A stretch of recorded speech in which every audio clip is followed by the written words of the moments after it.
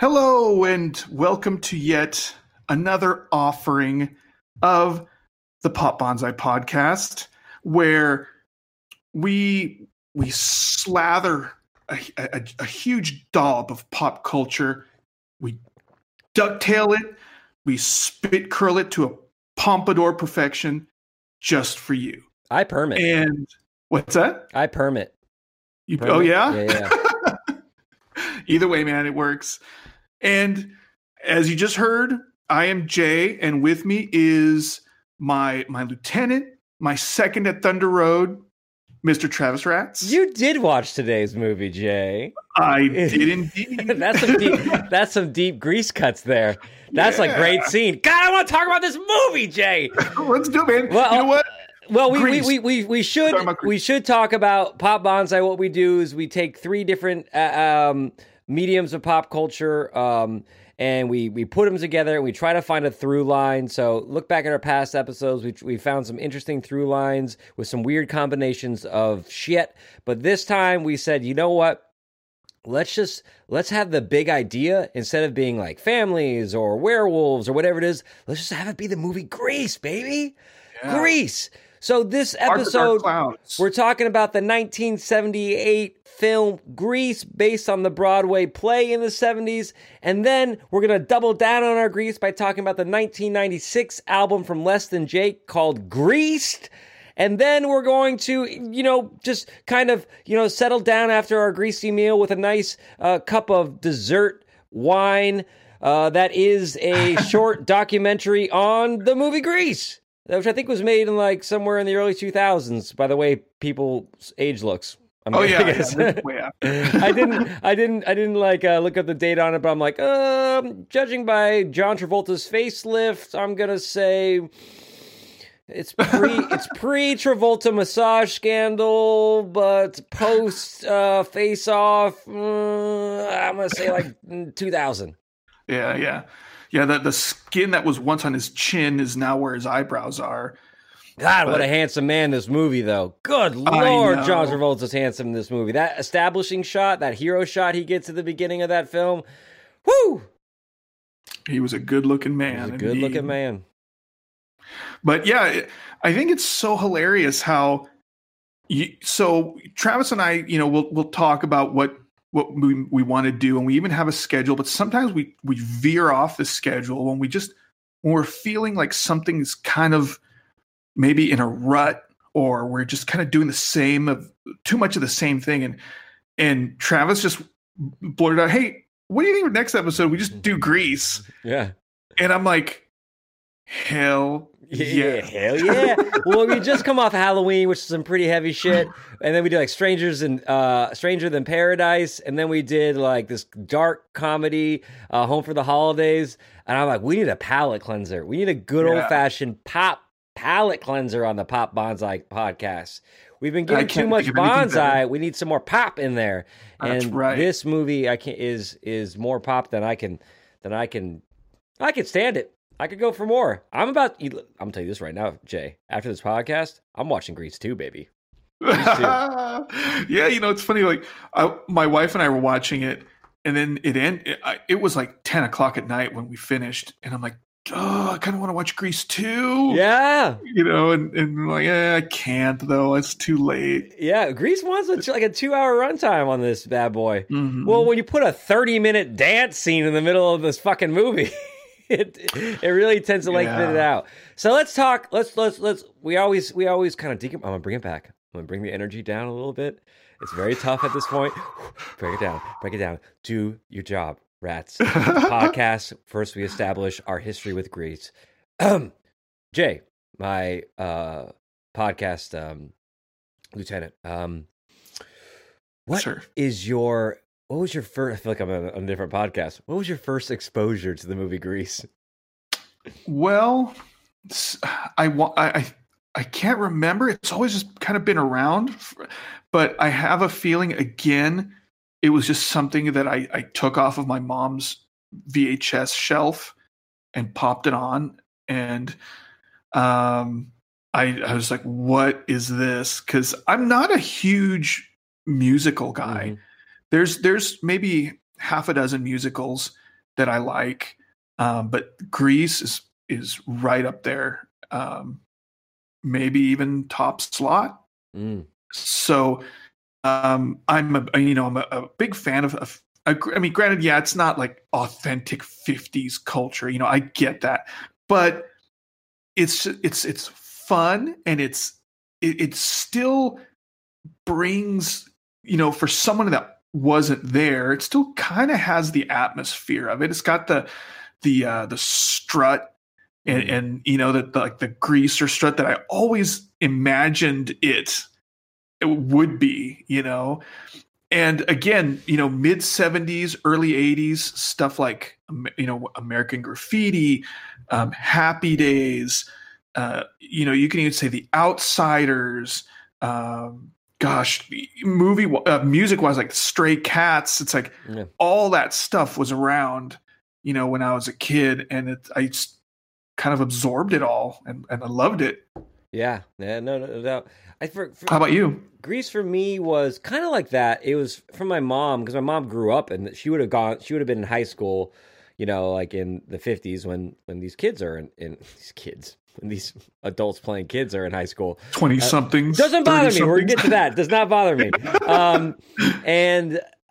So I think one for her birthday year, one year, like the 30th, it was probably around it's 1998, because it was the 30th anniversary edition, came out, and someone got it for I think it was like the ending days of VHS, so I think it was still on VHS.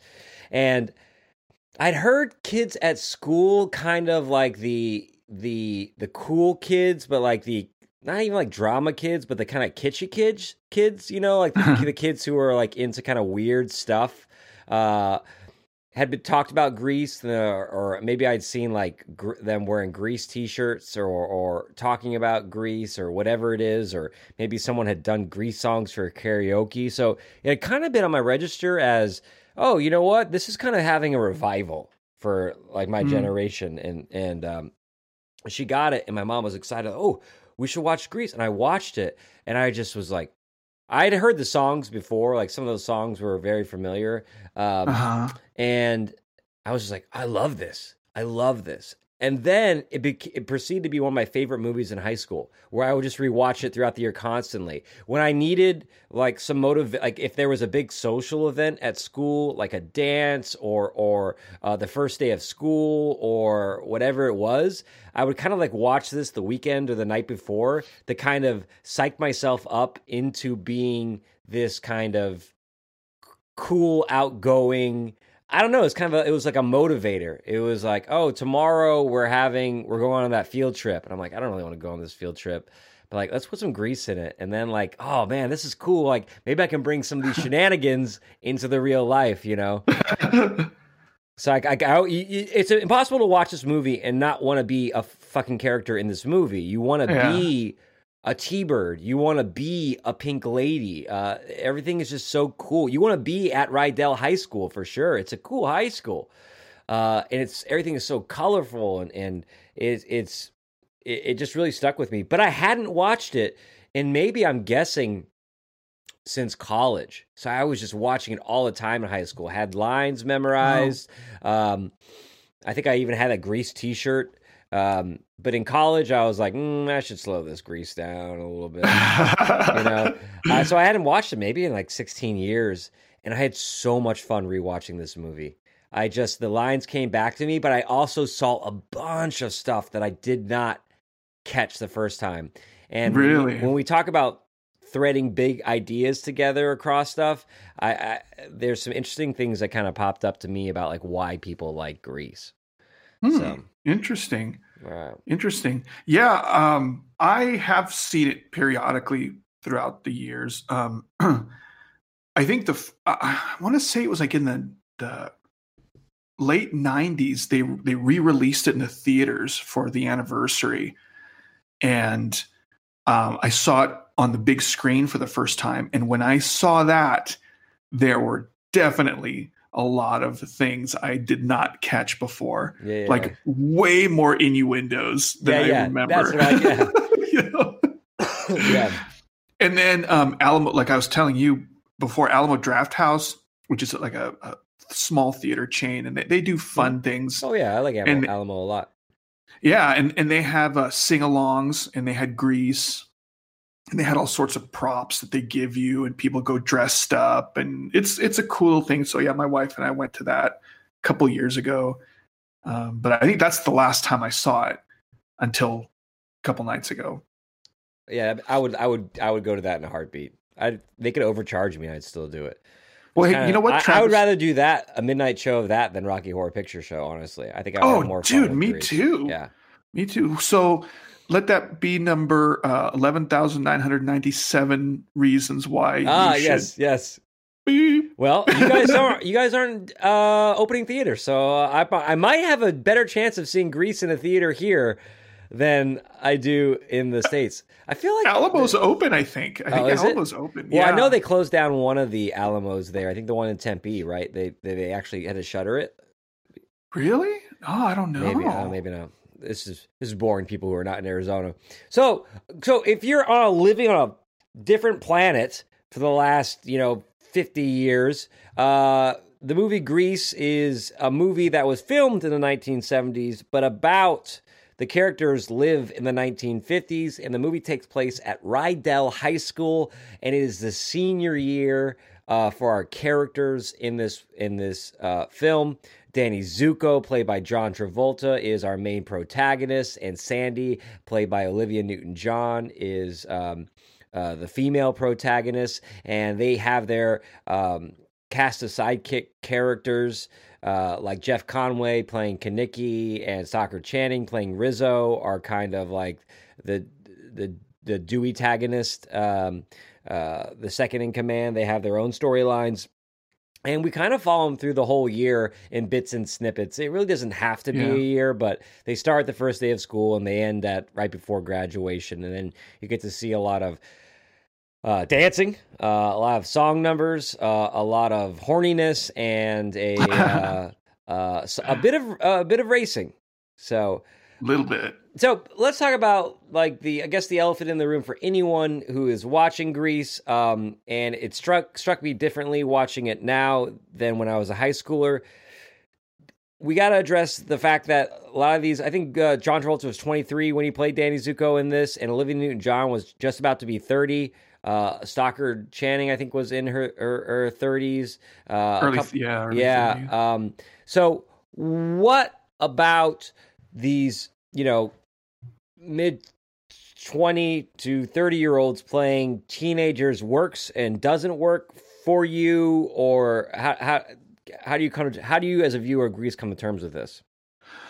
Well, to be honest, when I was younger, when you're in junior high, it's hard to tell a 25-year-old from an 18-year-old. Yeah. They're all kind of look the same. And so I come from a great love of John Hughes movies. Mm-hmm. And John Hughes is kind of the same thing. He all those actors were older than high school age, and if they weren't older, they definitely acted way more mature than any high school person would act. Any kid in high school would act. So I was already kind of in that mindset where I'm like, it doesn't bother me. That's high school. To be fair, The Breakfast Club, they come across as much more like authentic high school age in their performances. Because it's not that Broadway version of it. When you watch Grease, a couple of the characters, like Kaneki and John Travolta is one of the youngest ones, and he looks the oldest, and he looks older. They're straight up like crow's feet and stuff like that, as opposed to, Emilio Estevez, who just looks like he might be in college and is playing a high schooler. Yeah, but you're right. You don't know when you're a kid. I mean, that's why people watch 90210 and they're like, "Oh, these guys are in high school." It's because when you're a kid, you're just older. And it doesn't matter. And it's not until you get past that you've lived an age can you then almost define it. Like, oh yeah, they're a teenager and they're a 20-year-old. Yeah, it's kind of like what you said. I may misinterpret this a little bit. But on your last episode of your other podcast on comic exposure, you were talking about when you're a kid and you read comics, you don't want something that's on your level. You almost like want to see something that's a little bit above it, right? And you look up to it, and that's what like enchants you with it. Yeah. And that's kind of like what all that was to me. It adds a bit of forbiddenness to it. Like, there's a sense of self-gratification and like, I'm kind of punching above my weight in this. Yeah.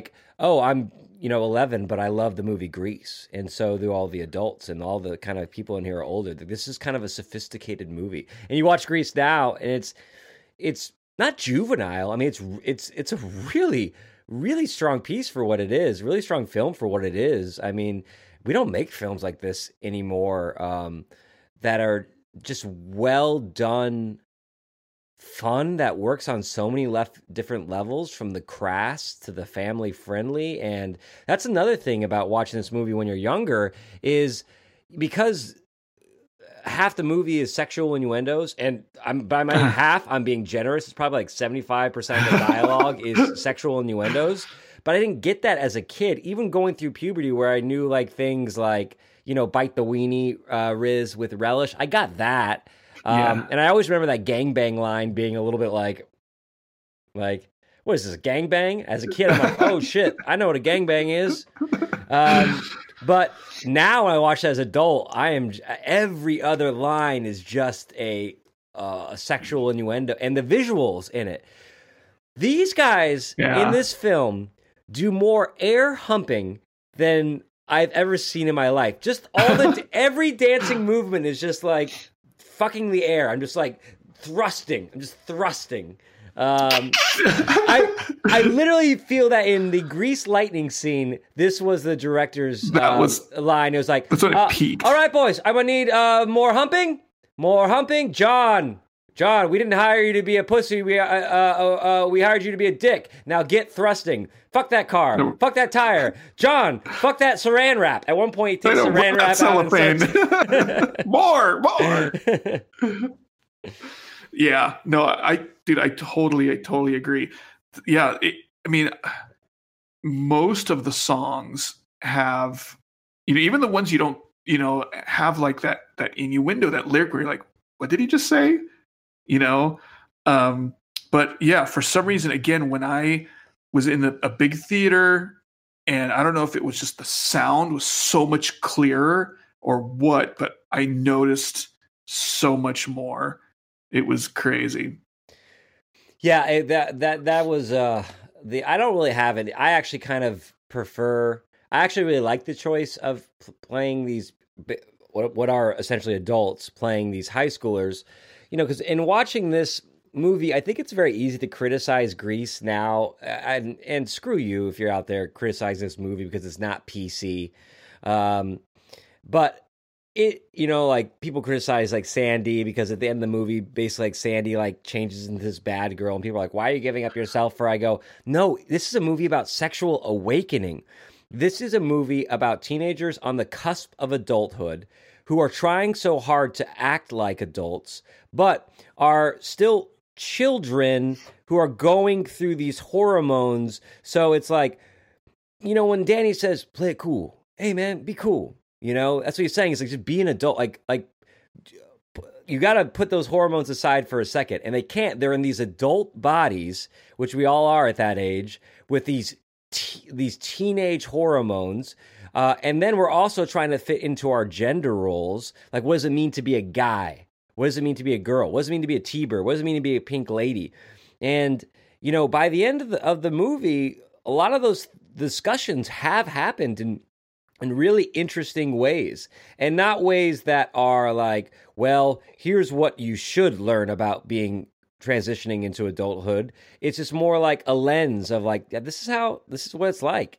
It's wild, it's fun, but it can also be very painful and confusing. And so I think having adults play that and be more childlike makes this movie more fun than if you got teenagers trying to be more like adults. in it. Does that make sense? I think it would have a darker tone if you had a bunch of 16, 17, 18-year-olds struggling with becoming adults and sexuality and gender. I think it would be a much darker film.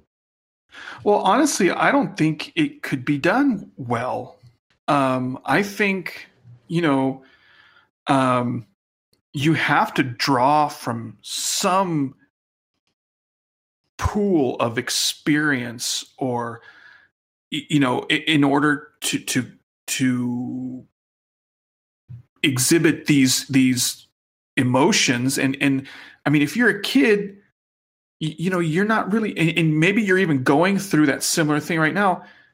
How can you be expected to do that? It's almost easier as an adult, like you said, to tap into your childhood or your adolescence. And like you said, they were only some of them were only in their mid-20s. Yeah. And so it wasn't that long ago for them to do that. And so I think, and from the documentary we watched, it looks like it was kind of like a summer camp anyway. So they all kind of reverted back into adolescence. So that almost adds a level of authenticity to it that couldn't be done, like you said, the opposite with having. Well, they've tried it, and not tried to make Grease, but you look at a movie like Kids. Remember Kids? I forget who directed it. I always want to say Spike Lee, but it's not. Kids is in the Spike Lee. No, it's Darren Kowski. I can't remember his name.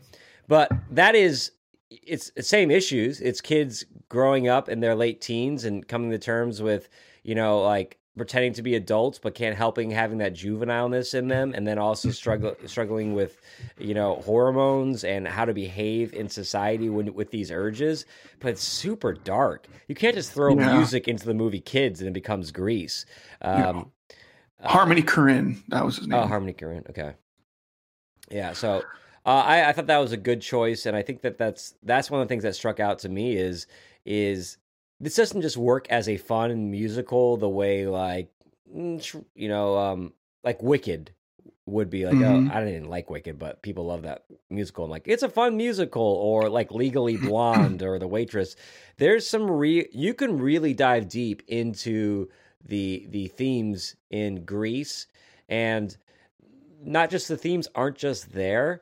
They're done very craftfully, where you don't have to see them. You can watch Grease in many different moods. You can be in an analytical mood and watch it. You can be in a nostalgic mood and watch it. You can be in just a fun mood and watch it. You could just be in a musical mood and watch it. It really does lend itself to being viewed in multiple capacities, where it's conducive to multiple viewings, because it's not if I want to watch The Matrix, I kind of got to be in a Matrix mood, and that might happen. I might be in that mood. I'm not watching Matrix 3 times a year. I haven't watched it in years, but I might get to that place 3 times a year where I'm I kind of want to watch something like The Matrix that's a little bit out there, sci-fi, but it has some, Grease is it's Sunday. I could watch Grease.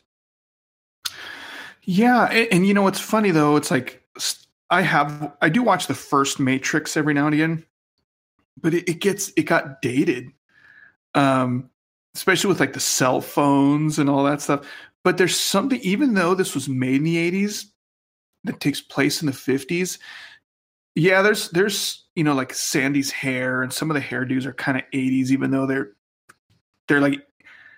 50s stuff by way of the 80s. Right. It still seems timeless to me. The songs, they're so catchy, and they're fun. Yeah.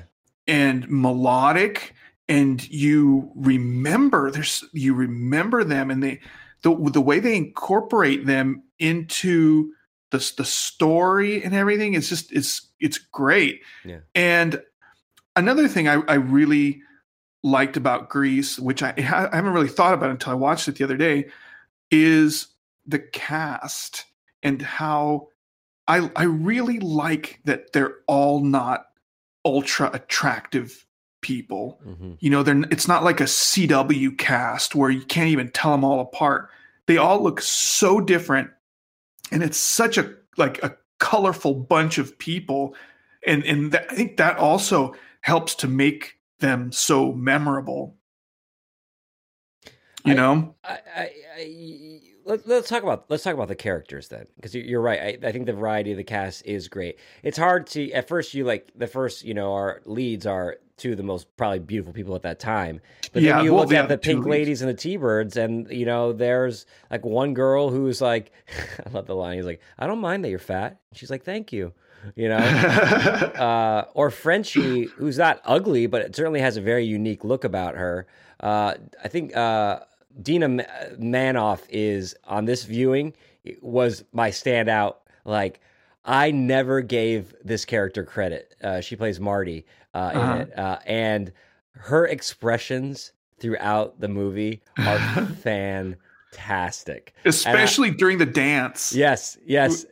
And also Beauty School Dropout. Like, because, I forgot that the Pink Ladies are actually in it. You just can't tell because they're as obvious, but Rizzo and Marty are in it. And her expression is just like, she has this kind of clueless look on her face, and it's just great. So our two leads, what do you think about the portrayal of Danny and Sandy's relationship? Obviously it's stylized and things like that, but are there moments where you're like, I really like these two relationship? What do you feel about their chemistry or the relationship of Danny and Sandy in here? Well, I think it's a lot more realistic than it seems on the surface. It was funny. I was telling my wife yesterday when we were watching, I'm like, I think everybody sees a part of themselves. Every high school dude has a part of themselves in Danny Zuko. Whether it be, the guy, trying to be cool in front of his friends, whether it be the guy that's always apologizing to his girlfriend, whether it be, the guy, trying to impress somebody, that it's like, as much as superficial as Danny Zuko seems, I saw some parts of myself back then in him, and that's what I think makes him so relatable. And so I think I like their chemistry and I like their relationship, and I think it makes sense to me. It makes perfect sense. Yeah, I like how they kind of find some middle ground. And he learns that, sometimes that being a man is, masculinity is oftentimes about prioritizing what's important in your life and making room for more than just one thing, which was was his friends. And Sandy fits very nicely into that. There is a very Romeo and Juliet thing. They have, when they look at each other, like when Danny looks at Sandy, like you could tell, like he's lovelorn, like he is head over heels for this girl. I mean, there's that scene where, she's on the date with Lorenzo Lamas, and they're in the Shake Shack, and he's like, she goes over to the jukebox, and Travolta or Danny excuses himself. He's like, excuse me, guys, I'll be right back. And then he goes around the booth, and then he's just kind of sitting at the counter, and he's kind of looking at her, and the way he looks at her, you're like, oh man, this dude's hurting. Like, he feels bad for what he did, and he kind of comes up, or when he's doing hurdles and he falls and Sandy comes over to him, and she's like, oh, I don't know why I'm talking to you. I shouldn't, after, and he's like, I told you I was sorry about that. She's like, ha, I got you. And he kind of is like, yeah. And he breaks. And when Danny is kind of most himself, when he's just like an 18-year-old kid, is when he's around Sandy, when he's not a T-Bird, when he's not trying to impress his friends, when he's not acting like, when you see the opening shot is Danny and Sandy being very much just kind of like your average view of 1950s kids in film. It's, frolicking on the beach. And then it becomes, they put their costumes on, and then they become these characters. So I really like how their relationship really kind of grounds those two people. What about Rizzo and Kenickie? What did you think about them and their relationship? That's so. I want to talk about Rizzo for just a second. Yeah. So one of there's two like really kind of moments of like it just got real kind of thing, and one of them was when Rizzo the Pink Ladies bring Sandy and Danny together at that pep rally. I know exactly what you're talking about. Yeah, go ahead. And after Dan, they have their little moment, and Danny acts like a jerk, and Sandy storms off, and rolling like and whatnot. Maybe, I don't know. Maybe I was switched at birth. Maybe there's two of me. Danny Zuko, I'm never talking to you ever again. Yeah, and that look. Mm-hmm. Like the camera just pans over to Rizzo and that look she gives him. And so what's your interpretation of that look? It's very Heather's. I know exactly what you're talking about. I love that look. It's the joy of on her face. And she kind of puts that tongue against her lips. Like she's tasting the moment. She's like, that was as good as I thought it was going to be. And that's what it is. You really get her is when she talks about there are worse things I could do than go with a boy. Heavy. That song is like it's so heavy, but it kind of gets you into Rizzo's character is if you're a psychologist, there's obviously been some sexual abuse in that family. Like it feels like she feels like the only way she can get guys to like her is to, put out or be sexual around them. And she's convinced herself that it would be to not do that would actually be worse because then you're just being a tease. And so there's obviously some trauma there. And I think when you suffer that kind of trauma, you do take a little bit of delight in seeing trauma inflicted on others because it makes you feel less alone.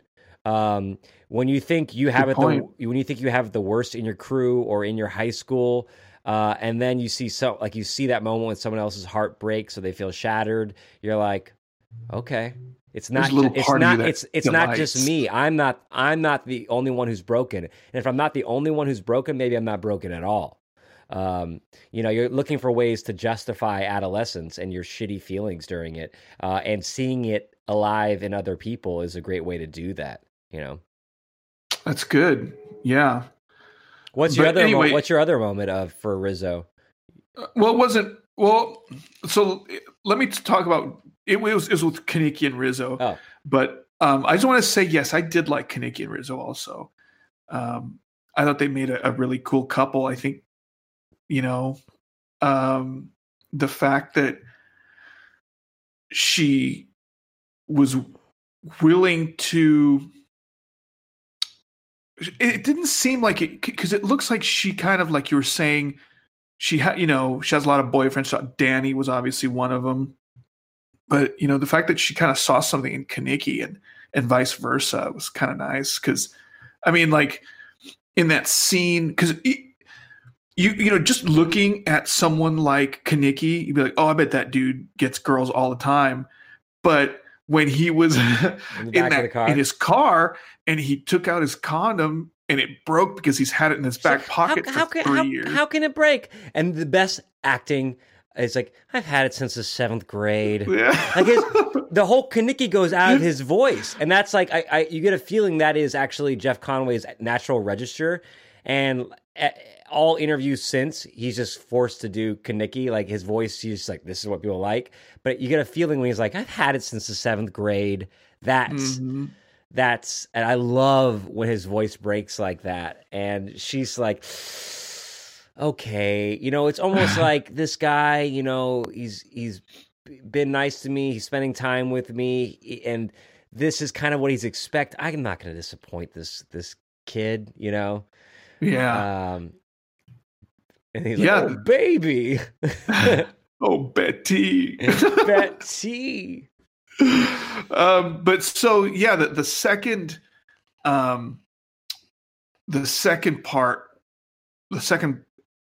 time when I thought things got kind of heavy was between Rizzo and Kenickie, and it was in the drive-in where he learned that she was pregnant, and they were talking about it, and she goes, "Hey man, don't worry, it was somebody else's mistake." And he kind of looks at her and he kind of goes, "Thanks a lot, kid." Yeah. But there was a sadness to his tone. Mm-hmm. And it was almost like she was trying to like give him an out, but it's almost like he was, I don't know, how should I say it? Like he was disappointed in that. Well, like he didn't want that out. Well, it seemed. We talked about the idea of all these the T-Birds are all trying to find kind of ways what is a man? What does it mean to be a man in this movie? And Kenickie, you could say, kind of bows out of that. You could argue that car accident was him getting hit on the head of the car was him, being afraid and so he kind of milked it. Yeah, is that what you're saying? But so his moment to prove that he's a man is to step up and take responsibility for that child, because in like 1950s, that's what you do. That's part of being a man, is like, that's my problem, I'm going to take care of that. I think he even has a line like that. And so when she denies him that opportunity to establish his masculinity, it's not just, I don't think he's like excited about, having a kid, or even like that deeply in love with Rizzo. They don't have the kind of love that Danny and Sandy have. It's just thanks a lot, kid. Like, this was an opportunity for me to make a mark on my world as a man and prove to the people around me that I'm a man because I'm stepping up and taking this responsibility. And she removes that opportunity from him. Mm-hmm. And yeah, it's a tough moment there. Yeah. I didn't know. There's a few different ways you can interpret it, but I think you and I kind of are on the same level there. If I always like to play, this movie to play fun, like what if games or what's your favorite games. I thought about, like, if I was in this high school, or if I was a T-Bird, like, what? First of all, would you be a T-Bird, or would you be like a jock? Would you be Eugene? Hi guys. Nice song, kid. What's your name? My name's Eugene. But if I had to, there's obviously if I had my druthers, I think I either want to date like Marty or of course Olivia Newton-John is just. But who would I end up dating? Frenchie, probably. I'd probably end up dating Frenchie. Like, I like it. I feel like she's artsy. She's not the most popular girl, but she has, she can, I feel like that's who I would be dating. Like that I would be paired up with that person in the movie. Hey man, you can do worse. You can do worse than Frenchie. Yeah. Yeah. Didi Khan is still an attractive lady. Yeah, and that making of, I noticed that. Yeah, that voice. You got to get over that voice. Yeah, I think I can get used to it. You look like a giant pineapple. I would be that guy. I think that is the T-Bird I would be. Is that Putsy? The one with the black hair who doesn't look like 30? Let's see. Yeah, Putsy. I would be Putsy. You look like a giant pineapple. He's so proud of it. Or when they're like, the next Eleanor Roosevelt, or the next Richard Nixon. He's like, he's looking longingly at the camera. It could be him. Would you be a T-Bird? Do you think you would be a T-Bird? Do you think you could be a T-Bird? I'd like to think so, but in reality, I'd be Eugene. I'd be like friends with Eugene. That's what it would end up being. Yeah. But yeah, I mean, I'd of course never be like, Kenickie or Zuko. Did you smoke in high school? Oh yeah. All right, you could that. I mean, I think that's like 75% of the application, dude. Is like, yeah. In fact, I got suspended for it. Oh, even dude, you're in. You're a T-Bird, baby. That's like first two questions on a T-Bird. 3 questions. 1, do you own a leather jacket? Mm-hmm. 2, have you do you smoke? And 3, have you ever gotten in trouble for smoking? And if you answer yes to all 3 of those, you're probably going to be a T-bird. Yes, yes, and yes. Have you ever heard that Jeff Foxworthy bit? If you wear a leather jacket in the middle of summer, then you might be a T-bird. No, it's not, okay, yes, I have heard that bit. All right, your turn. You got to give me you might be a T-bird off the top of your head. Go ahead. You might be a T-bird joke. Did you ever race cars? Yeah, did you ever race cars? Yeah. Did your shop teacher soup up your car for a drag race? Then you might be a T-bird. Yeah. Did you ever get chased out of your friend's car? Have you ever been worried that the friends in the backseat of your car were going to gangbang your girlfriend? You might be a T-bird. Did you ever get left with a check at the diner? Have you ever been so poor you had to split an Eskimo pie with your date? Then you might be a T-bird. An Eskimo pie with a knife. Dude, I think we came up with a running bit. We might have to do this. Might just have to be the Grease podcast from now on. Oh, dude, I can do that. Let's slow our roll. We should do the Grease Minute. We should do a separate podcast, the Grease Minute. Has anyone, how they did the Star Wars Minute and everything? We should do the Grease Minute. There are a few movies that I could do a minute podcast on where it's like you spend 20 minutes talking about 1 minute and the second minute. Yeah. And Grease would be one of them. There's a Goodfellas one like that. Yeah, and a Star Wars one, probably an Indiana Jones one, like the big tentpole ones. I don't know if anyone's done Grease. I would listen to a Grease one, honestly. Huh. Well, dude, that's... We got a website. We can put as many feats on this bad boy as we want. I think we might have to do that. Yeah. Oh, that's great. And that could be our bit. You might be a T-bird bit. But you got to do it like Travolta. I can't do a Travolta. Oh, you might be a T-bird. I can't do it. I can't do a Travolta impression. I can only do Sandy. But he sounds like Walken. My Travolta sounds like Walken, Christopher. It's a fine line. Yeah, it's a fine line between Travolta or the laugh. Do the laugh. Sandy, don't make me laugh. That laugh would be in the theme song of our podcast. It would start off with man. All right, so we have that. Let's talk about, because we're going to talk about the songs when we talk about, we can use that. It's kind of, as we look at the Less Than Jake versions, we can talk about the original versions. Let's talk about favorite scene, and then I want to move into favorite set piece, because the sets in this are amazing, and it might overlap. Your favorite scene might be your favorite set piece as well. But just talking about what's going on in the scene, the acting, whatever it is, exclude musical numbers, excluding musical numbers. Okay, I could easily tell you one of my favorite scenes off the top of my head. The scene we're just talking about when Sandy and Danny had gotten back together, and they go into the diner, and they're trying to be alone. Like Danny and Sandy put up these menus so that they're kind of trying to hide. And Kaneki comes and rips them up the heart, and he burps, and then everybody just converges on him. Danny, and before you know it, they're all there. Danny, you nearly ripped my arm out of your socket. It's a good table. It's the best table they got. I'm not very hungry. I'll just have this, and this. And they all show up, and they have this huge, they're all talking, having fun. They have this huge fight, and they all leave, and they stick, Rizzo and Kaneki, and then they have a blowout. But yeah, that's one of my favorite scenes. I guess because it shows their friendship. Mm-hmm. It's a real Peach Pit scene. Yeah.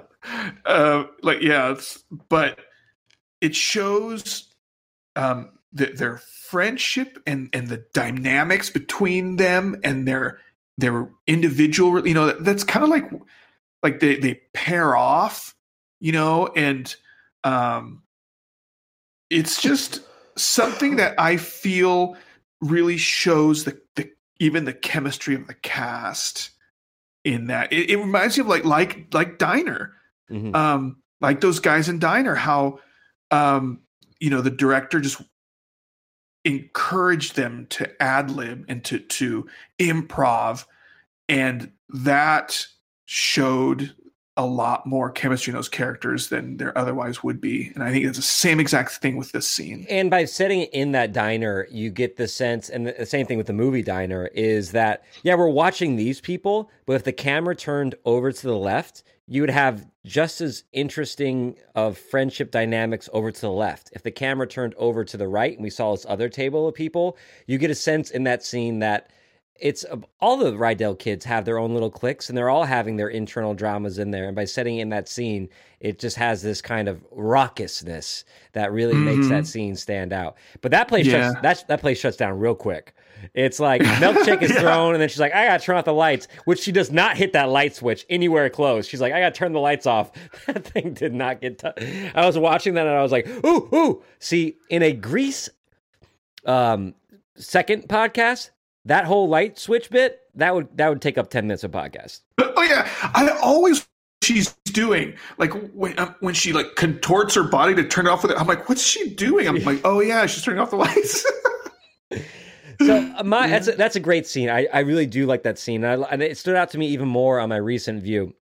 Now, I would say I have two favorite scenes, but I'm going to pick one. My second mention we won't get into is the, as you mentioned at the top of the podcast, the "Would you be my lieutenant" scene before they take out Grease Lightning, and two guys struggling. Like he's like, "I'm afraid, man. Like I can't say I'm afraid, but like in the movie we saw, great scene." But this, to me, when I was growing up, the scene that I never liked and I would just like fast forward through was the whole drive-in stuff. And the drive-in scene is fantastic. You know what? I'm just going to double it up and say it is my favorite set piece as well. From Danny's car, the way that's shot right through the front of the windshield just screams 1950s to me.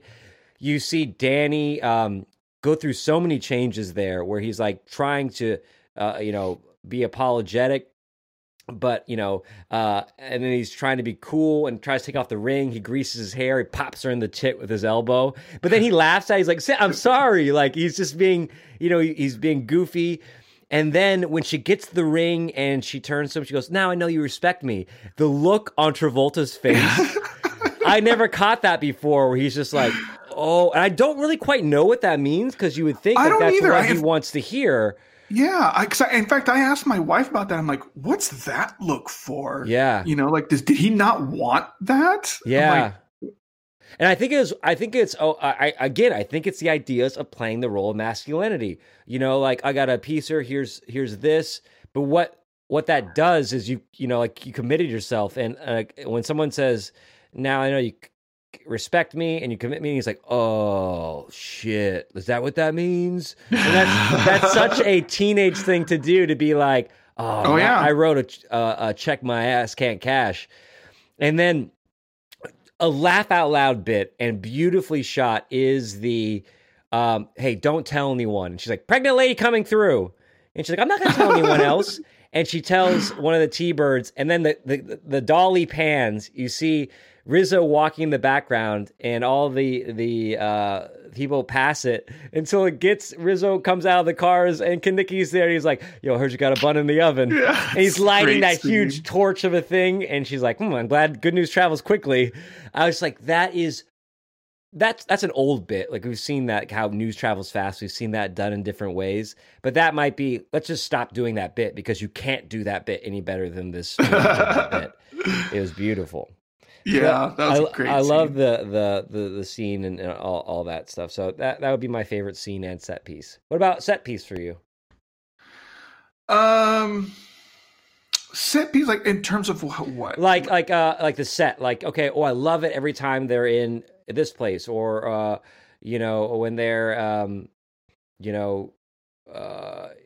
in the shop class, or when they're in the Thunder Road, or when, like, where's your... It's probably, again, like you said, it'll have to be the diner again for me. Yeah.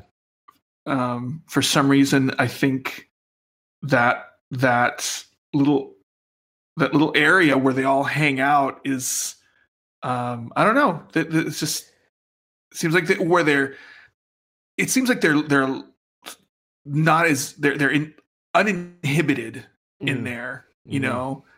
The bonfire, the bonfire is pretty cool too. I like the bonfire aspect to it. It really kind of sets it in its time, like when they're at the pep rally. Yeah, or the dance too. Where yeah. We'll talk about that dance scene when we talk about the music. That's a whole separate movie in itself. I know. We'll get to music here in a second, but I do want to ask you one more thing about, as we kind of talk about characters and stuff like this. What did you think about the adults or the people playing adult characters in this movie? What were your thoughts? You have the principal and like her secretary or the vice principal. I'm not sure what it is. You have the coach. You have the waitress. It's a lot of teachers really in here. No parents. No parents whatsoever. And so what did you think about their portrayal of adults in this movie? I liked all the adults. I liked that. I mean, for the most part, they didn't make them like total dupes. You know, the coach is kind of a dupe, but he's also very caring towards Danny. Like he takes the time to figure things out for Danny, and he also coaches every sport simultaneously at the school.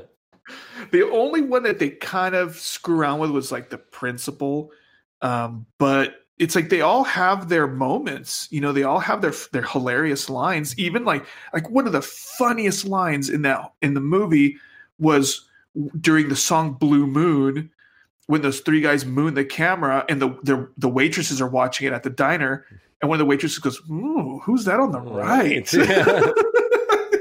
Well, it's so sweet too that the waitress is like, "Oh, there's Danny, and there's Sandy, and there's she knew them all the adults in their life. They're not their parents, but they're like kind of role models and like the ancillary adults who, by their position, you know, have to deal with thousands of kids, you know, coming into the diner or the school, but are taking moments to interact with them and care about them. As a teacher, that really struck me as I really loved all the coach. I loved the principal, the vice principal. I mean, they're crying the last day of school.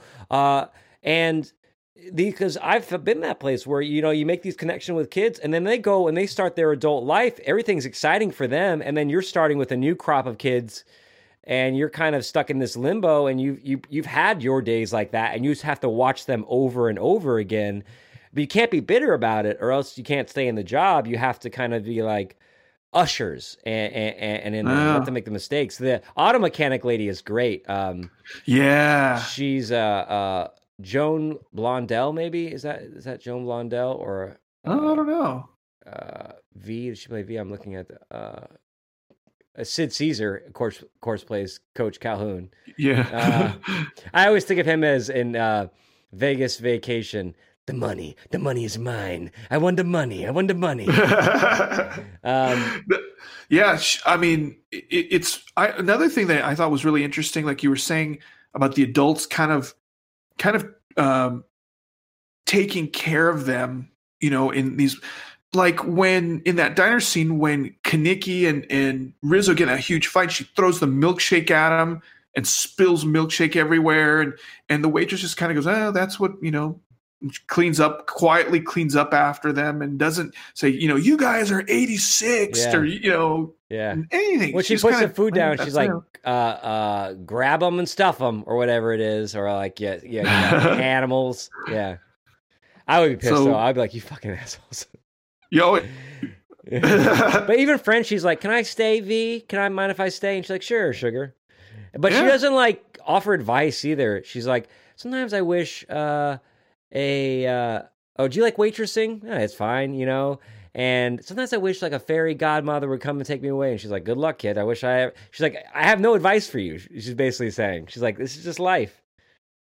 Yeah, even when she's like, "I had a little trouble in tinting class today. In fact, I had a little trouble in all my classes." I hate to tell you this. You look like an Easter egg. Yeah. So let's go ahead and transition to our second piece that would allow us to come back to this first piece and talk about, of course, a major part of Grease, which is the songs. So I said, you know, since we're keeping the Grease theme, when I was around 90. This album, the Less Than Jake album, came out in 1996. They picked like basically 8 tracks from the Grease movie, and they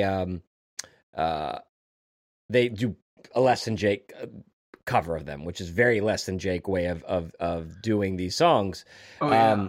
And I remember loving this album. I remember I discovered the album with the movie. So I'd watch them like, I love Grease the movie. And I really liked Less Than Jake. I loved Losing Streak. And then someone told me about this underground CD that was really hard to get because of the copyright issues they had in their first printing. They weren't really supposed to do this. But I lived in Japan, so I was able to find that album. Nice. And I listened to it over and over again. Because I was like, it's Grease. It's like my two of my favorite things put together. So this is your first time hearing this album, correct? Yeah. In fact, so I have my streaming service is YouTube Music, and of course they didn't have this album on there because, like you said, and even the YouTube link that you sent me, 3 of the songs they were blocked in my country. Oh, and those 3 songs were Blue Moon, Beauty School Dropout. Yep. And what was the other one? I think it was Sandy. Yeah, Sandy was the other one that I couldn't listen to. Oh, I don't even have Sandy on the track list. Oh, you mean the Hopelessly Devoted? No, the one that Danny sings. Oh, I don't even see that. That's not on there. I've never heard that on the album. Like, I don't even see. Oh, you know what? No, it's not. Sorry, I'm getting my notes mixed up. Yeah. So it was Hopelessly Devoted to You, Blue Moon, and Beauty School Dropout that I couldn't listen to. But yeah, I did notice that Danny's Sandy and Rizzo's There Are Worse Things I Could Do that weren't on the album at all. Yeah. And that's kind of something I wanted to talk about a little bit. Do you think that, because they kind of just stuck to the fun songs. Yeah. So do you think that was purposefully left out? Well, when we talk about the songs in Grease, a lot of them came from the play, like Grease Lightning, of course. You have Greased, which was written by Barry Gibbs and performed by Frankie Avalon, which is like a disco number at the top of this film to start off a rock, kind of like a rocket, which is kind of weird. But I fucking love Grease. Grease is the one. It's got groove, it's got feeling, and the animation. We didn't even talk about the animation, which was a great way to start it as well. But so Hopelessly Devoted to You was written just for the film, and that's the one that I think got a Grammy nomination or an Oscar nomination for that. And then that Sandy song that you're talking about is Travolta got upset that Sandy's character, Olivia Newton-John, had a solo and he didn't have a solo, so he bullied them into writing him a solo. And you can tell it's not a great. It's the weakest song on there. Although I do now appreciate it a lot more than when I was a kid. I really enjoyed the kitschiness of the song and how he's like alone, the drive-in, and stranded at the drive-in. And then you have and so those are the 2 that were written for the movie. But other than that, like Blue Moon isn't an original Grease song. Right. And so they really do all the other songs except for Rizzo's, which I would have loved to see them do. There's Worse Things I Could Do. And Sandy. So I mean, all the main Grease songs are there, but it's weird that you're going to do 8 of them. Why not just do Rizzo's? Why not just do Sandy? Well, I think like you said, Sandy. I think it just the subject matter song. You didn't want to, that's my guess. Yeah. But I don't know. I could be wrong. Well, I mean, but I also, so Less Than Jake adds like weird things, the subject matter of it. Like they add things that are even more on PC when he's like, meditate my erection, feel your way. And they're like, that's pretty gay. Do. And I'm like, oh shit. That was just like some homophobia just like thrown right in there, but also very 1996. I mean, I was saying that's gay, that's gay, that's gay to everything. Yeah. But like you were saying, I about John Travolta bullying the producers to give him his own number. I heard he did that with Greased Lightning. I heard that was actually a Kenickie number. It still is. In every play version of Grease, it's Kenickie gets that song. I mean, it makes sense. It's him talking about his car. And so Tim Conway at that time was actually playing Danny on Broadway. And so when they auditioned for it, Travolta had played one of the younger T-Birds. But when they got the movie, Travolta got the Danny part and Conway got the Kenickie part. And so like, oh, okay, I get it. You got that star power a little more because you came off this movie. But then to make it even worse, it's like, oh, hey, by the way, I'm also going to take your best song in the whole piece. It looked like Jeff Conway was a trooper about it. Yeah. In the documentary, he was like, yeah, we were close. We were good buds. But even the director said that Jeff Conway and John Travolta got along like really well. Yeah, which is cool, I guess. But, yeah, I would be like, are you kidding me? Like Greased Lightning is what people think of when they think of Grease. So let's start off with what's your favorite Grease song in this viewing? Not the Less Than Jake song. I want to hear your favorite song, and then I want to hear how it holds up against the Less Than Jake version. Okay, so probably my favorite song is probably just Summer Nights. And I thought that so Summer Nights and Hopelessly Devoted to You are probably my favorites. I thought Summer Nights was the way Less Than Jake did it. It was all right. But I thought they did Hopelessly Devoted to You pretty good. Yeah. And the weird thing is that like if you notice when like punk bands do this sort of thing, it's always the ballad that turn out better. Because I don't know if it's because you're not hearing them that way or because they're so long that when you speak, it stands out. But like I know like Me First and the Gimme Gimmes who do nothing but that, but like punk up, songs that aren't punk music. I really liked what they did with Hopelessly Devoted to You. I thought it was cool. Yeah, my pick goes on that lines is Beauty School Dropout is my favorite on this album.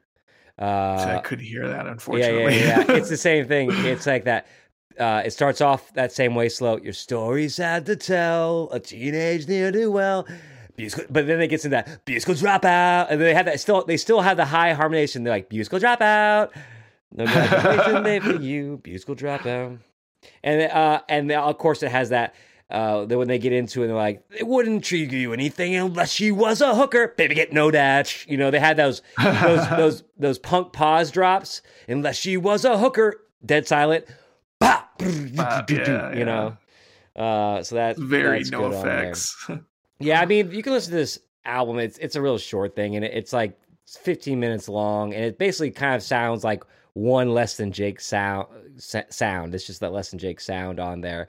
But I think it does capture kind of the fun of those songs and why they're so fun and poppy, just because they're so so jaunty and so lively that when you throw in a trombone and the sax from Less Than Jake, they're still able to keep that 1950s spirit, as opposed to if you gave it to a punk band that only had guitar and bass and were trying to make it work with that. I think that they're able to fill out that sound pretty well for early in their career. So they're probably young in this, so that it's not like they were probably even the most talented at their musicianship at this point.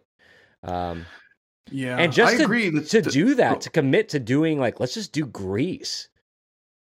Let's just do 8 songs. So they're produced pretty well. It's not like in a garage record, it's produced pretty well. So they put some time into learning that. I mean, you gotta, I'm sure it's pretty easy to get like sheet music and just speed it up for stuff, but the timing on there is really good. It's really drums heavy. The drums are really stand out on this album, which you don't get in the original songs. right? Because they're more Broadway. So bringing up those drums is kind of an interesting take on it. But so yeah, if you like Grease, the movie, and you haven't listened to Grease, the sound by Les and Jake, check it out. You might like it if you can find it online. You can probably find it on Discogs. Yeah. So let's talk about that was kind of our way of putting that out there because we want to stick with our having three things. But let's talk about that music in general now. What do you think is the most fun song to like? Everything is working in like that complements what's going on in the scene. Like when you're watching it this time. Well, I think probably Grease Lightning. I think the choreography on that was crazy. I mean, it was so like acrobatic. Yeah. More humping. More cellophane around the crotch. Take the grease. Pretend it's your penis. Now squeeze it on him. Kenickie. All over his face. Yeah. Buff those bumpers, boys. Let's go. Like oh my God, I'm sweating over here. Come on, too much humping. But I think, I mean, when it comes to just like everything is just in sync, like just synced, and it's so like the choreography and the scene, the car. I mean, like it's just like sensory overload. It's so heightened. So that really stands out to me. Yeah. How about you? That was my favorite growing up. And if I'm honest with myself now, because I also just listened to the Grease soundtrack over and over again this week, just the original one. And I was trying to think, like, what is my favorite number on here? And I really think, I kept coming back to Grease Lightning. It's so a part of me that it's hard to look at it with fresh ears. But it's a good song, dude. It's a great song. It captures like the youth and the fun of it. It's got a real Elvis Presley thing going on there. It's got that clapping break in there. I really like that in how Les and Jake did that too with the clapping. Get higher, baby. Get higher, baby. They do that. But so if I had to be honest, that probably does stand the test of time. But I think for this viewing, what I really liked was You're the One That I Want. I think the song's great. I love that song. But that number is so timeless, the end of that movie. And Travolta is doing some really interesting things that are really kind of brave for his character. Where he's being goofy and vulnerable in a way that I don't think that some actors would go to with that character, because they're like, no, I'm the James Dean character. But he's like, I got chills, they're multiplying. And he's goofing around, he's pratfalling, he's drooling over, and he's crawling over. And even in the harmonizing, ooh, ooh, ooh, honey, he brings it up to the falsetto female register. So he really becomes the female in that song too, when he's like, ooh, ooh, ooh, and he's being feminized throughout that whole song. He's drooling, he's falling over her. She's got the man outfit on there. She's in control. She's smoking the cigarette. And I like how Travolta isn't trying to take.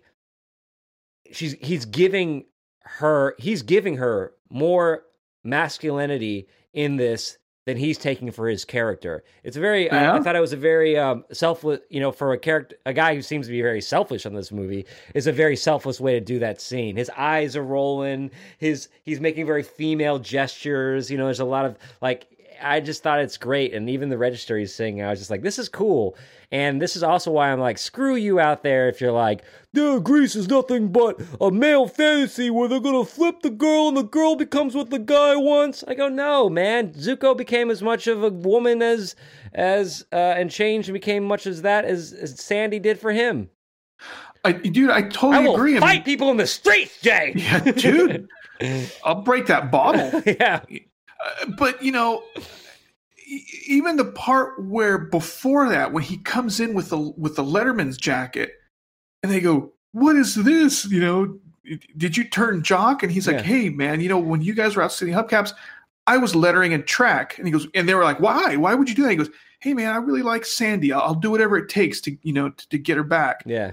Yeah. Exactly. So it's like, it's not like he didn't do anything either. I mean, it's like, opposite. He did his best to change for her benefit. So it's not all one way here, know? No, absolutely. And they meet in there. And like, you could be like, well, why didn't they just keep Danny's sweater on? So that way it's like that. I'm like, no, because that doesn't look cool. You got to have the quarter sleeve black shirt tied on there. God, man, I want those quarter sleeve shirts, brother. I want those. Those are cool, man. But yeah, and the set piece on that is great. The colors that pop out against their black outfits and framing it. I mean, that's a really great one on there. I would say that also another one of my favorites from the film is Beauty School Dropout. I love that. It seems out of place in the movie, but it's fun. I love the color starkness on there. I love the costumes, the headdress. And the song is great because it's kind of this old, reminiscent of like a 1950s song, but it's also got some risqueness in it too. That was my least favorite. Spending all the time to have the doctor fix your nose up. Yeah. It was also my mom's favorite too, so there's a bit of nostalgia in there where I'm like, when I was a kid, I'm like, cool. You like the worst song, Mom. And now I'm like, that's one of the best songs, Mom. That was my least favorite when I was a kid too. Yeah. But as I grew an adult, I as much of an adult as I am now, I like that song even more now. Beauty School Dropout. Doo, doo, so let me ask you this: what is your least favorite? Honestly, this time around, also Sandra Dee used to be one of my favorites too. And unconventional as a kid, I love Sandra Dee. And this time, the reprise of that song, was heartbreaking. The reprise when she's at Thunder Road and they finish the race and she's like, look at me. Oh, yeah. I'm Sandra Dee. And she's talking about like being pure and how that's not the way. That's a woman being like, I need to let go of the purity of childhood. And it sucks. That to me, it's heartbreaking. I'm always a big Bildungsroman. Like, to me, that's when I cry, is the coming of age. And that's her coming of age moment, is when she's like, I'm excited about the future. Look at them. They're having so much fun exploring themselves and taking risks. And I'm not doing that. But I also know that once I make this leap, there's no going back to being Sandra Dee. Like, that's gone. And so there's something beautiful about that moment. And so sad. Like, that's it. Then, the girl's gone. And then the next thing you can see how much fun she's having exploring her new, so that it ends in a happy ending. But I was like, look at me, I'm Sandra. I'm like, Sandra, no. You're never going to be my little girl anymore. Don't go. But so my least favorite, though, in this viewing, Hopelessly Devoted to You. You're kidding. Least favorite. My least favorite, I mean, I still like it. It's still a great song, but it's my least favorite. I didn't realize that they teed it up when I was a kid.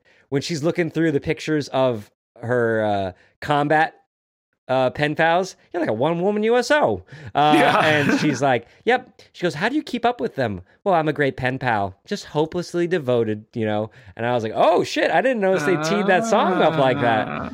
But yeah, I thought it's kind of like, I was like, this time I found it kind of like, hopelessly devoted. I'm like, all right.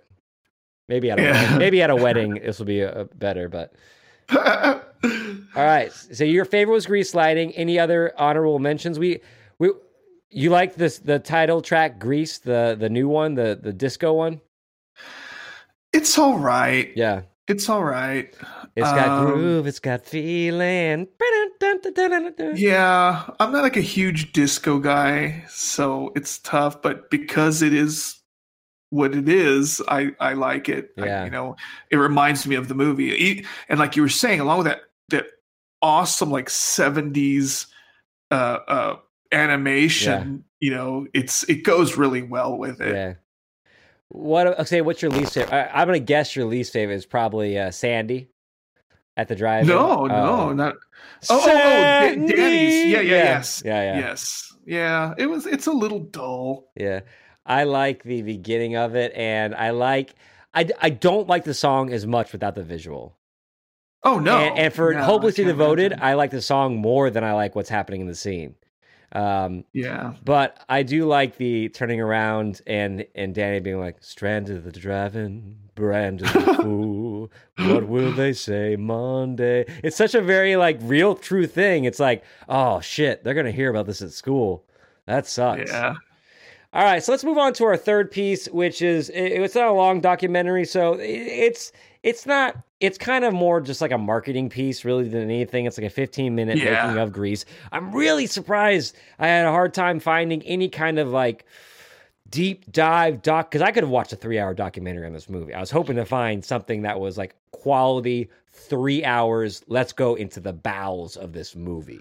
And I think you would have watched that too. You wouldn't have felt like overwhelmed. I mean, you would have been like, all right, I'll watch 3 hours about this movie. Oh, definitely. Yeah, definitely. There's not a lot out there. Like you said, it was like it was kind of like a commercial, like an infomercial for the 20th anniversary of the movie. And so there wasn't a lot of, I don't want to say dirt, but there wasn't a lot of like real introspection in there at all. Right. Like one of the most interesting things about Grease is the casting, about how they gave the role of Danny to the guy who's playing it on Broadway to someone else, and they gave away all those songs. Like, that's interesting, but that's not in here. It's a lot of people talking about like, we had such a great time. Everyone was friends. There's a couple of great things. One, there's a couple of great stories, like the Hickey from Kenickie line. Like, that was, he really gave her a Hickey. That's crazy. And I was sitting there thinking, I'm like, with the Me Too movement, like, that's never, ever going to happen again. He insisted on giving her the Hickeys. I'm like, dude. And she didn't seem traumatized by it or anything. No. Yeah. I guess Tim Conway was like sleeping with everyone on that set. I saw a couple of interviews and they were like, yeah, Tim Conway got around. I'm like, I can see that. Jeff Conway. Jeff Conway. Tim Conway, he's like, I'm Tim Conway, that would have been impressive. I might have been calling him Tim Conway this whole podcast, guys. Ooh. No, okay. You have. Okay. But yeah, that was crazy. That was some interesting news. And see, there's some sites out there that talk a little bit more about rumors and stuff, but again, I don't know if I really want to go into that because I don't know if they're true or not. Mm-hmm. And judging by what a lot of people think of this movie, like some of the on like Reddit threads and stuff, there's a lot of people out there that don't know shit about this movie. Mm-hmm. I mean, so real quick, I want to ask you this without going off topic too much. Somebody said that, so one of your favorite parts that you mentioned at Thunder Road, when Kenickie asked Zuko to be his second at Thunder Road, his lieutenant, his second at Thunder Road, someone said that what he was actually asking was to take care of his unborn child if something were to happen to him at Thunder Road. What do you think about that? Because there is that moment where he never says, he goes, because he says, "What you want me to be? You want me to drive with you?"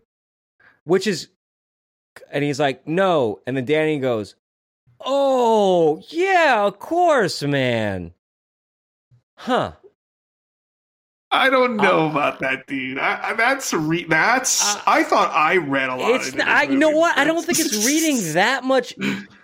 No. Because I liked what my other previous reading of it, where at that point he felt like he was denied that part. So he had, at that point Rizzo's like, I don't want anything to do with you. Get away from me. It would be one thing if they were like, all right, I'm going to be here. And like, how are we going to do this? She's like, I don't know, babe. Don't race. I got to race. Then I could see that scene meaning that, where Rizzo's like, we're having a kid. You can't race it. And he's like, I'm a man. I got to do it. And she's like, you're throwing your life away. And then he goes to Danny and is like, will you be my second? And he's like, yeah, that's what it would mean. But in this, that might be pulling at strings that's not there. Yeah, that's kind of what I thought too. Let me pose this question to you. The big one that people have been arguing about is, I'm sure you know, and I didn't heard it until this recent viewing and researching it this week, is that there is a theory out there, a fan theory, that this whole movie takes place in like, it's either Sandy's death dream or she's in a coma.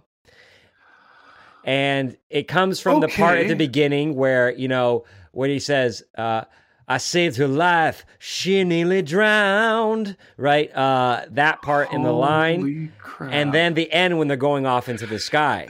I was going to ask you about that. What do you think that means? Before I heard the other theory, I thought a reading too much into it way was maybe Danny died at Thunder Road and the rest of it is just, you know, whatever it is. It doesn't make sense, but the car flying off at the end, to me, that seems like we're bringing some Broadway sparkle to you think fantasy sparkle. And that's why the car lifts off at the end to show, you know, this is, you know, like riding off into the sunset kind of thing. But the original Broadway production, it wasn't a Broadway production. The play was actually done in Chicago. It was created in Chicago before it was even picked up by Broadway. And the Chicago version was even dirtier and grittier. There was more sexual innuendo. The songs had to be changed. Like there's a lot of innuendos in the songs now. They had to even be changed, and some were removed and some were added before it moved to Broadway. But in its original Chicago one, it was really dark. Like the guys had switchblades and zip guns, and it was much more like the stakes were higher as far as like death and like this whole scorpions part was probably played up more. Yeah, and there were like real stakes for the kids' lives and stuff. So maybe you know, this whole idea of at one point Danny was originally going to commit suicide. I don't know if in the original play, but they were talking about this in an interview that I watched with the producer, Jim Carr. And he was talking about, originally Danny, at the end of the movie commits suicide. What? And I was That's like, insane. How does that work? How does Danny commit suicide? Because they were talking about how some people were like that, we go together like Shyamalama. It's kind of a little bit too happy-go-lucky even for a fun play. Like it kind of shows its cards. It's like, hey, we were kind of this horny, like teen sex comedy play, and now at the end we're kind of like a, you know, beach bingo bonsai movie. And he was like, yeah, we've gotten that criticism, but honestly, I think at one point we had Danny committing suicide, so it's quite the leap from that. So that's not in any of the like productions, like any of the theatrical productions, right? I don't. He said originally Danny was supposed to commit suicide. That was his quote from it. And wow, I don't know if that was from the original Chicago play or like their original adaptation of the Broadway show in screenplay form. But because for me, when I think about the 1950s, I think about all those songs like "Leader of the Pack," you know, or "Dead Man's Curve," and so when they're flying off at the end, I'm like, maybe it was a real Dead Man's Curve situation at Thunder Road. And like Danny didn't make it out of there, but that would make it a little less dark. Yeah, slightly, but yeah, it would suck, dude. Wow. It would suck. But I remember watching that movie, and with those kind of songs in my head, even at that age, and I'm like, Danny might die. Mm-hmm. Like when the things are going in there, it had a real Romeo and Juliet vibe. This whole movie does, and then you had that Leader of the Pack stuff kind of happening there. Plus, you know, like James Dean is mixed all throughout this movie, and I'm like, Danny might die. Dude, I thought that every time they showed those scorpion dudes, like, dude, those guys are tough looking. They better watch it. He's got pockmarks. Yeah. He's got fire out of his. He's got a Batmobile. Yeah. So on the final thing on this documentary is what I did like about it, and it kind of ties back to what we were saying. Let's go ahead and sew this thread in here. One of the things we talked about earlier is this is a movie about kids right on the cusp of adulthood, but their bodies are still telling them they're kids, but urging them to be adults. So they're fighting their age. They're fighting their gender norms, and they're fighting their hormones, and meanwhile trying to maintain friendships and navigate the world. And from the documentary side of it, it sounds like when they talk about the making of Grease, it was like second puberty. It was like they were all going together. They were navigating these really kind of tough and intricate shoots, and everyone was young, and there was a lot of energy and passion.